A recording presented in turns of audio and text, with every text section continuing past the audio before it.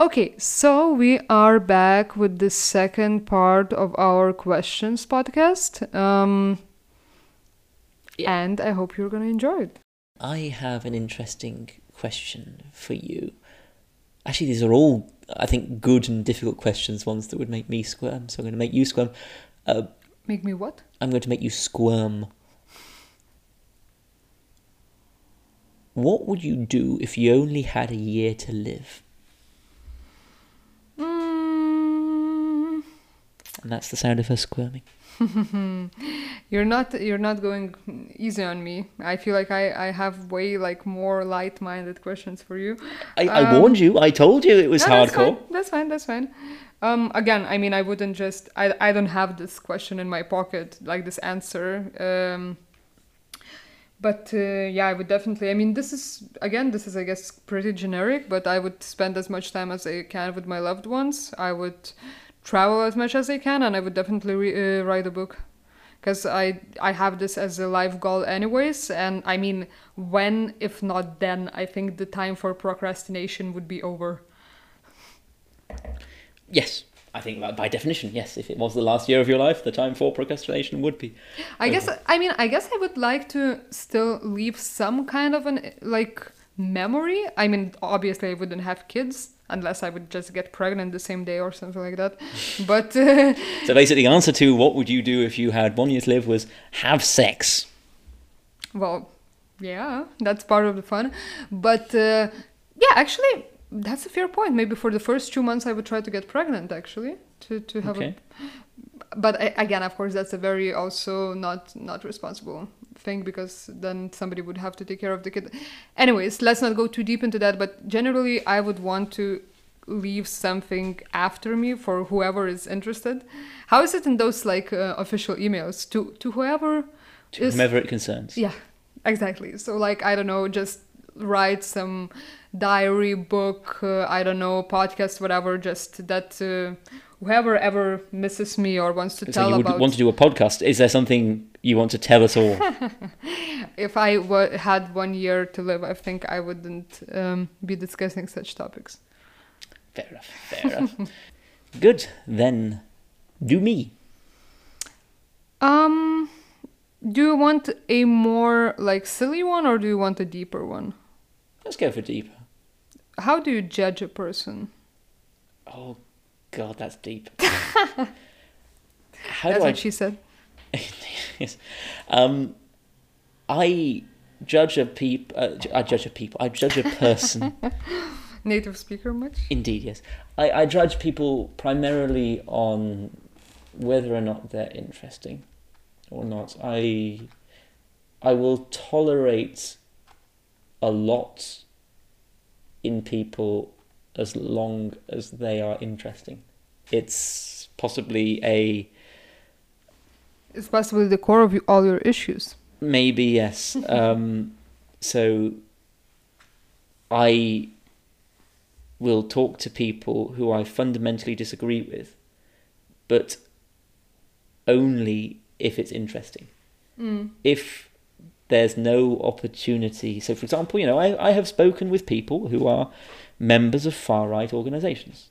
I have spoken to people who are quite literally Nazis, and follow an ideology of trying to deport people who don't share the same colour of skin as they do. And I have had long conversations with these people because there was some of these people at least, there was some feedback. I could have an argument with them. I was trying to persuade them that they were wrong. I was engaging with them, they were engaging with me, and I had a certain level of respect to the fact that we were able to have that conversation. And in some cases, I was able to persuade them to moderate their tone. I don't want to say I cured racism in anyone. I'm not that good, but I definitely, and I enjoyed those conversations. But people who don't engage, people who are not in any way, shape or form, they don't give feedback, they are not interesting, those are the kind of people I just cannot stand, because what's the point? What makes a person interesting? For you personally, of course. The ability to give open and honest answers to my questions, or the willingness. So it's about you. Of course, it's about me. It's always about me. I'm. Oh God, this is. If there are any psychologists, psychiatrists, or anyone who studies psychology watching this or listening to this, hold off in diagnosing me just yet. Wait until like maybe the 4th or 5th episode. That's a good way to keep people listening. Sure. Who started? Did you start asking me, or did I start asking you? I think I did, yeah. So Yeah. I do you one more, and then we're an even number, I guess. I think so, yeah. Sure. So, what is your most deeply held belief? You don't let me go off easily, do you? Mm-mm. Okay, that's gonna be a very controversial one, and More probably controversial than the answer I just gave. I believe that life is fair. I see from your face that, and don't get me wrong, like I don't think, like I don't turn the blind eye, that I don't say that people in like poverty or whatever deserve it or any of that kind, but I guess it's more of a spiritual belief, because like I believe that it's not our only life, and I think that we all have a lesson to learn here. And if it's happening for a higher purpose, which probably makes me sound like some crazy person. No. The reason why I had such reaction to that, it was surprise, because you come from behind the Iron Curtain. Yeah. And you're the first person of the Eastern European persuasion who has ever talked about life being fair. I honestly held as a kind of like a stereotype or a characteristic of people who grew up on the other side of what was the Iron Curtain, as just sort of fundamental understanding that life is not fair. Okay, let me rephrase it. If not go too much on the spiritual path, I can say the other way. I think that people are responsible for their lives. And yes, again, maybe this is a cliche, but I deeply believe that, of course, you cannot control what happens to you, but you can control how you react, how you learn, and so on. And I feel really triggered when people are blaming circumstances or other people. Of course, there are exceptions. I'm not talking to like edge cases of some like severe diseases or whatever, but let's be fair, let's be honest here. A lot of people, even in day-to-day situations, when they literally just, made a mistake or maybe did something that resulted in not a perfect result for them, they find somebody else to blame. And I'm like allergic to that. I can't stand that. One question I would have on that basis is, so the answer to your question, what is your favorite story to tell, and you kind of named a genre of how you were able to go to a place and succeed with little planning and no money, stand on your own 2 feet, make a good situation out of nothing. And yet again, just to also interrupt in this one, but it's not that I just went there and everything just worked out. I mean, I literally just before we started recording told you a story how I was kind of kicked out of my own place in America when I had 1 month before my flight and so on. Like I had also, like in the same Cyprus story, I was fired at 3 a.m. in a very shady area and I didn't even have like money to get home and so on. So that's the point, that like I wasn't lucky per default, but I never just like gave up and started blaming stuff, and I just continued trying until something good came out of it, or at least a story.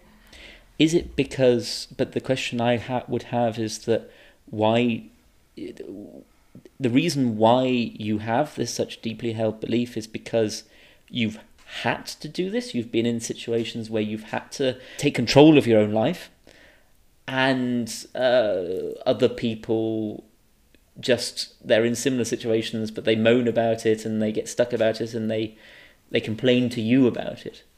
and you Well, dislike that. this is also like, this can sound a bit unfair on the topic of fairness to other people, because of course every pain is the biggest for its owner, like everyone have their own struggles, and they can be the end of the world for them. But I definitely come from an environment about which I will not go to details, at least not right now. But I mean, I experienced things that like in my childhood and so on, that most of the people, when I tell them about that, they say like, wow, and you ended up here, like, how are you not a junkie, alcoholic, criminal, or whatever? So I definitely didn't have the best upbringing. And Are you proud of that?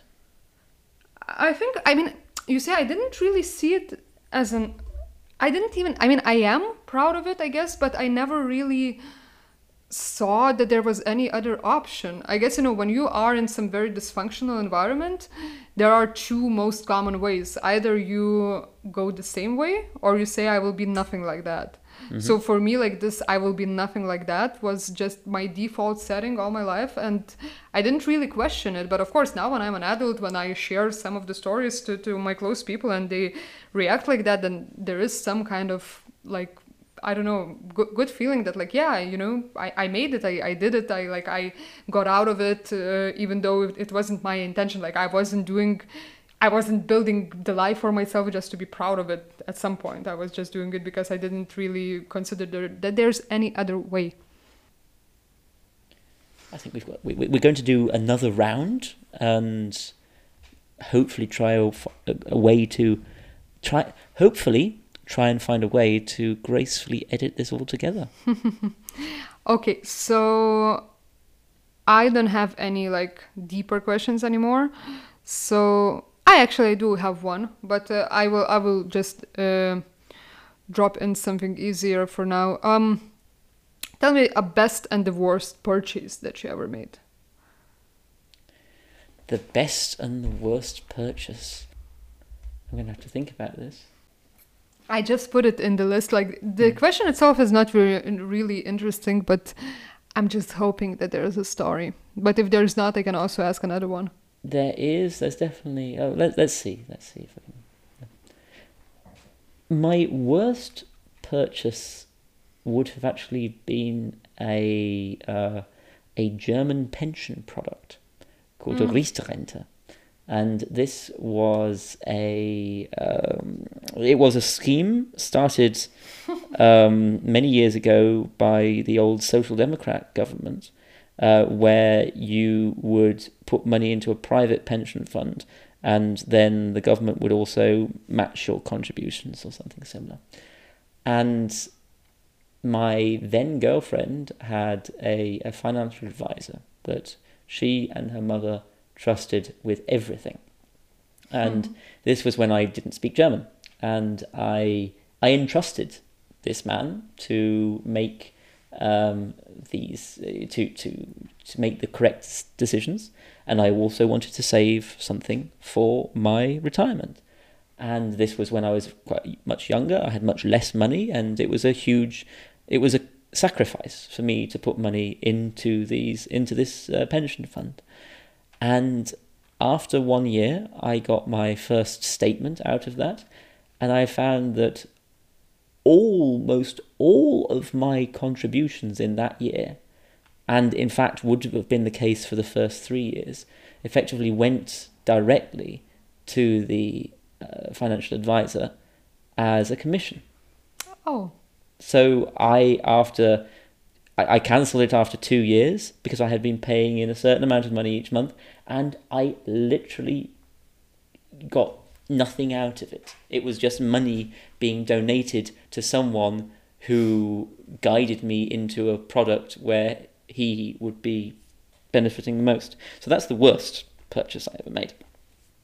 I think the best purchase I ever made was my car, because I just like it. It's a Mini. It says something about this is the most sort of depressing white boy answer you could ever have, but I just like the car, and it's also much better than my old car. It can go faster, it can go further, it doesn't need as much maintenance, it looks cool, before I had a 20-year-old Vauxhall Corsa, which was my mother's old car, and it was small, it was red, it was bulbous, and my mother used to abuse it when she would be frustrated, so driving very fast in areas that she shouldn't have been, driving over speed bumps and that. And that's why I called it my mother's angry clitoris, because she would abuse it when she got frustrated. And replacing my mother's angry clitoris with my beige Mini was, I think, a good thing in terms of my sort of emotional maturity and practical too. I once again regret asking. Indeed, and I suspect my mother is going to regret telling all of her friends to listen to this. What is your biggest regret? Well, again, I don't really have one. Okay, let me rephrase it. If I was now, like, God would give me power to just change something about my past, I would literally change nothing, just because, I would be afraid to mess up with what is happening now, and that maybe I wouldn't have ended up in this place. There are plenty of, like, literature and movies about this whole timeline thing, whatever. But generally, again, I couldn't change it because I wasn't there emotionally and so on, and like intellectually even. But I definitely been a player, like, now I'm talking in a romantic way, for most of my life, for very unhealthy reasons, again, that it took me a while to identify them and start working on them. And I think that I just really unnecessary hurt some people, just, I don't know, to please my own insecurities, or like just something that was lacking inside of me, and I was trying to fill with some romance. But I was really kind of using people, maybe not consciously, but now in the time perspective, I could have had less boyfriends, if you want, because I think that some of them really got seriously hurt and they didn't deserve that. Interesting. Fair enough. So this one is not really interesting for me personally, because I didn't watch that many movies in my life. But just out of curiosity, if you could switch 2 movie characters, what switch would lead to the most inappropriate movies? It's bad that my first idea of the first movie was Schindler's List, isn't it? Because this cannot go anywhere good. Okay, moving on. I can also ask another question. No. I'm going to roll with this, but I need to come up with I need to come up with a film which is not too sensitive to people. Well, you have professional experience with working on adult movies, don't you? That is true. But I don't know, just switching any character from a porn with any character in any serious film. So Titanic, for example, exchange any of the characters there with a porn actor, and they'll just start, having sex, sucking cock and stuff like that, just randomly in them. Although there was a little bit of sex in Titanic as well, so maybe it would be... But maybe it's just like sort of having sex on the iceberg as well. I'm basically coming up with some weird porn parody, aren't I? Yeah. Let me think if I can come with a serious answer. I don't know if this is really a character as such, but the most inappropriate thing I can think of is swapping Michael J. Fox in Back to the Future with present day Michael J. Fox, and just having him having the Parkinson's, shaking a lot, and trying to do the normal things in the film. That would be very inappropriate. I think I will ask you a new question. When did something start out badly for you, but in the end it was great? I would say that my time in Germany started out badly and then it ended up being really quite great. I've lived here in Hamburg 2 times. And the first time I just didn't feel at home. I didn't feel accepted. I didn't feel like I could have a long-term future here. But I have learnt to love the place. I've learnt that the place is absolutely amazing. The country is it's a proper country, that with like a political system that works, and public transport that works, and like a really nice quality of life. And I am not going to give that up for anything. I absolutely love being here, and yeah. Is it so much different in Britain? Yes. At the moment, the UK is going through some things. Okay. I won't go into the details because don't want to get too Brexity. One of the things that I have done with these questions is I've basically come up with questions that I would find very difficult to answer. I'm going to ask you this question, and it is, who was your closest family member and why? By saying was, do you mean that he or she must be dead, or? No, not necessarily, but overall time.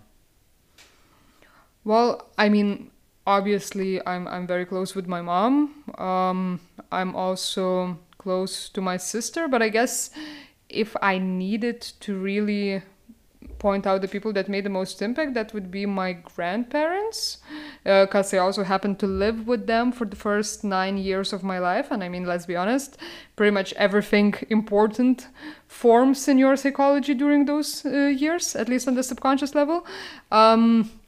So yes, I guess my grandparents were really close to me. Both of them are dead by now. My grandparent died quite a few years ago.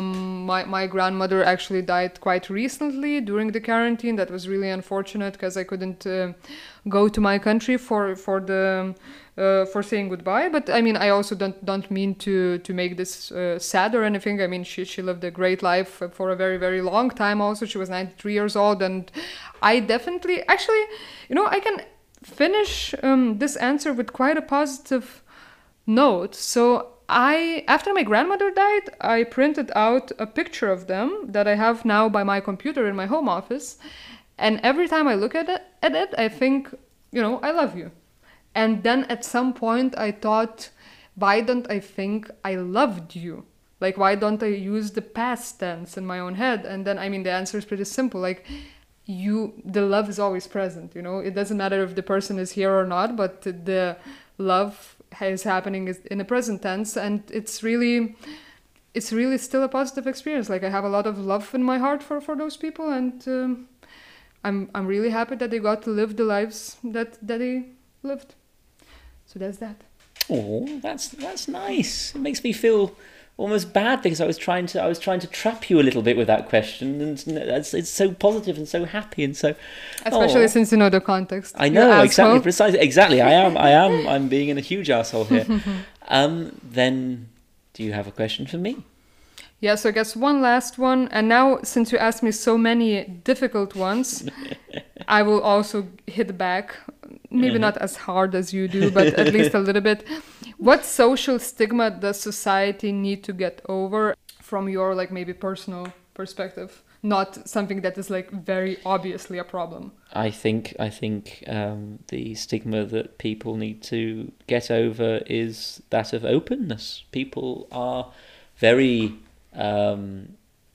reticent to be open because they feel they could be, and often are, judged for what they say and what they do. And I think the society would be a much better place if people felt comfortable to be open, but also people felt empowered to have reasonable conversations with people. So actually, in a way, it maybe does get into the whole racism aspect, because this is something that many people have beliefs, they have attitudes, and they know that they are wrong, but they don't express them openly, which means that they can't be challenged. And I think with racism, it's actually a bigger problem is with the people that do express it openly. But even then, they're not. Okay, of course, people who go out on the street and are openly violent to one another, and this is obviously completely unacceptable.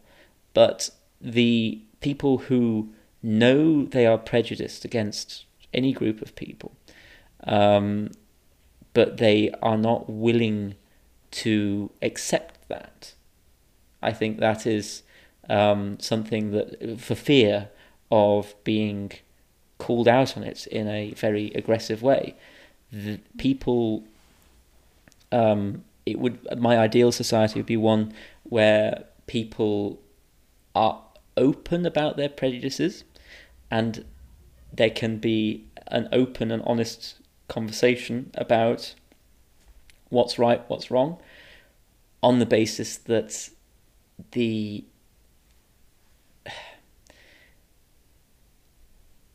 there are also other advantages to having, being more open, and the stigma surrounding being open is also people, particularly with men, when they are open about their emotions, it is often seen as a sign of weakness, and that is horrible.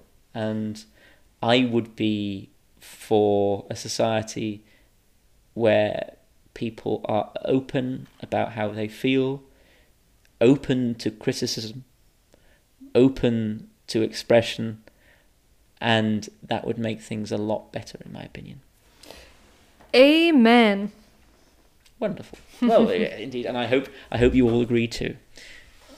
I mean, I can also add something, but we can also later. Okay.